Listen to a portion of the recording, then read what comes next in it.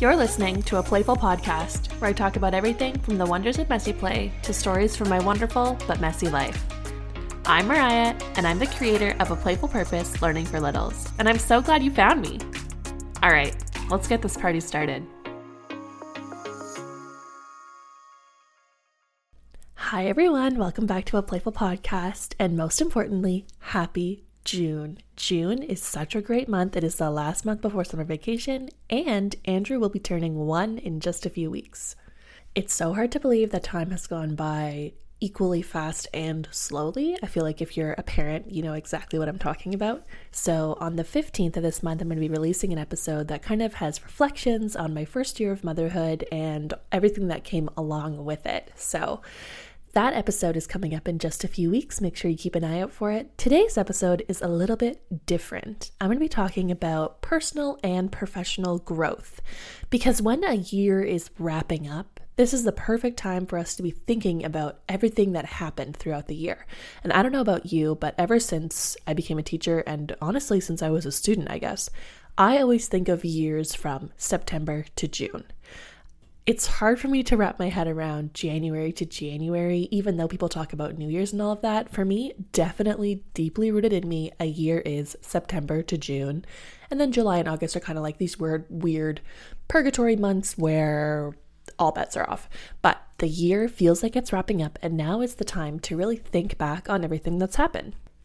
And the reason I'm bringing this episode up now is because it's really hard in the moment to feel proud of ourselves and to recognize that growth that is inevitably happening, whether we realize it or not. And that's because in the day-to-day life, in our everyday hustle, when we're just going through the motions and we're running through our to-do lists, it can be hard to appreciate where we were a year ago, 2 years ago, even last month. So when we take the opportunity to sit back, look at where we've come from, look how far we've grown, it's really amazing. And it's a chance for us to just take a small part of our day to really feel proud of ourselves and how resilient we've been and how much we've overcome and how different we are than just a few months ago. When I think back to my first year as a teacher, I can't help but kind of cringe. Obviously, the first year in a new job, the first year in teaching is super overwhelming, and I was definitely overwhelmed. I was spending way too long on things that I thought mattered, but didn't really matter. And I think that's because I was looking for some sort of semblance of control. I worked in a really difficult school.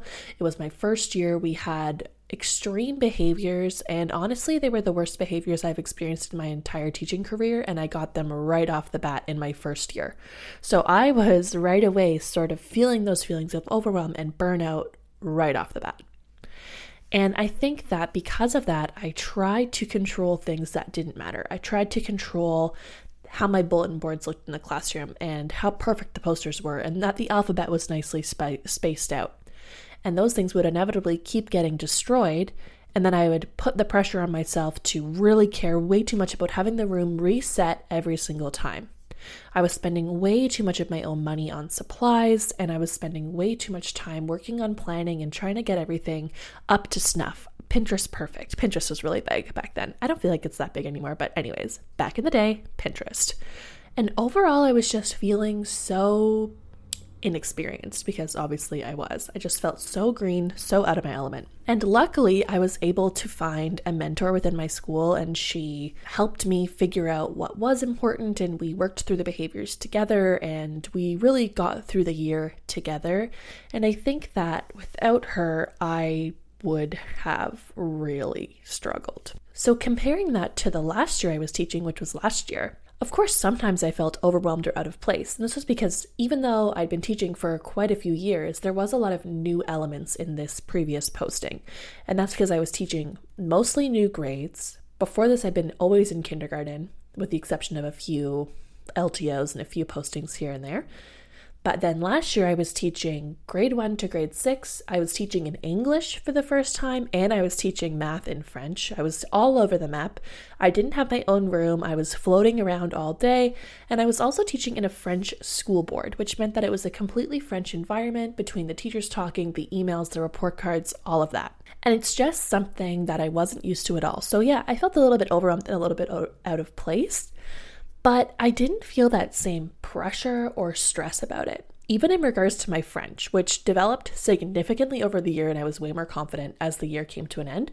But at the beginning, I wasn't even really that nervous about making mistakes in front of my colleagues. And I think that's just because with time and experience comes a sort of confidence about the fact that you were hired for a reason. They knew who you were when you were walking in. I can't fake my French level in an interview. They knew what they were getting. And so all of these little things about my confidence as a teacher and my communication with parents over the years and other colleagues really helped me feel like I could just stay in my lane and do my own thing. And it's not that I didn't care anymore about what other people thought or about what parents thought or about what admin thought. It's just that over the years, I kind of have gained some different insight into what feedback matters to me, whose feedback matters to me, and what doesn't. And the other thing that really contributed is I got pregnant that year. And getting pregnant really solidified the things that I had already been starting to be feeling. And those were really just that I loved teaching. It was a great job that I was passionate about. But at the end of the day, it's just a job. It is not my entire identity. It is not a life sentence either. It's not the only thing I'm good at. It doesn't need to consume my entire life financially or energetically. Because at the end of the day, it is just a job. It is our paycheck. And that is a really unpopular thing to say. But it's true. We do not expect accountants or engineers to bring their work home with them and to spend all of their money on supplies. Nor do we expect them to stay in that career forever just because that's the career they started in. And what I've been seeing a lot lately is teachers choosing other paths, especially on Teachergram. It seems like a lot of people are pursuing different paths. And this is met with extreme mixed emotions. Even when I shared myself that I'm not returning to the classroom, I'm going to stay home and continue to be with Andrew because I can't really handle putting him in childcare. And honestly, the price difference of finding the childcare would be comfortable with here and me going back to work just doesn't really make it worth it. So I'm going to stay home with Andrew, focus on our family, focus on building up a playful purpose, focus on building up Camp Kinder. But this was met with either people being really excited or some DMs that I was a bit surprised about. So it does seem pretty common that people have very mixed reactions about teachers leaving the classroom. And again, it's just our job. Just because you started in this path doesn't mean that it's your only career path. We have so many transferable skills that can be good for other avenues. And I think when we're able to make this separation of teaching is my job, it's an important job, it's a job I love very much, but at the end of the day, it's just a job, that's when we're able to stop that burnout. Because we realize that once the bell rings at the end of the day, you step into those other roles in your life that are equally as important. Whew, that was a little bit ranty, wasn't it? Thank you for coming to my TED Talk about why teachers are able to pursue other career paths, which is not what this podcast is about, or this episode, honestly.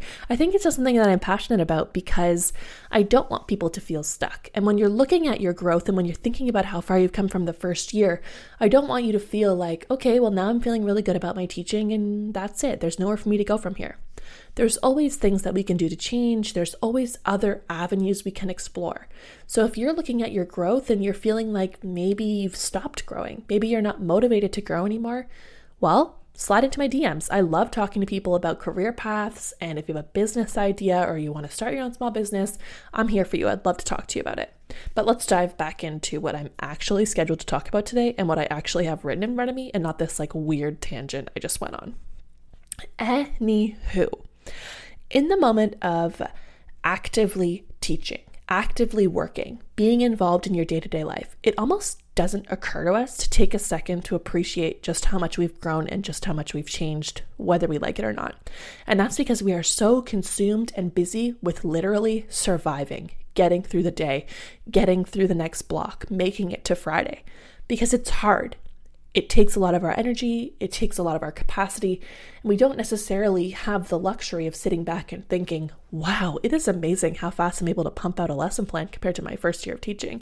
Wow, I'm so much more confident at this parent email than I was 3 months ago. We have so much of a stronger relationship right now. We take these things for granted because they build up so gradually. And this same thing can be true about me as a business owner. When I think back to my first website, my first product, my first email, my first sales page, first of all, I cringe, but then I notice the growth. And I still feel like I'm barely skimming the surface of my potential, and I know there's so much more I need to learn about business and entrepreneurship, which is why I'm in this business membership I've talked about a few times. But when I was launching Camp Kinder, I just had to take a second to be proud about myself. I felt prepared and confident and just proud of not only the conference itself and not only the marketing and the actual work going into it, but of my mindset, because I felt completely in control and ready, which was a big change from how I had felt even last summer in my last launch, where I was overwhelmed and scrambling to add new posts here and there and change this email and, just a completely different experience than my previous launches. Mind you, I did have a 3-week-old at that time, but still, so much growth. And this is also true when I think about myself as a mom. And like I mentioned at the beginning of this episode, I'm going to do another episode later on in the month, closer to Andrew's birthday, to give it the full attention that it deserves.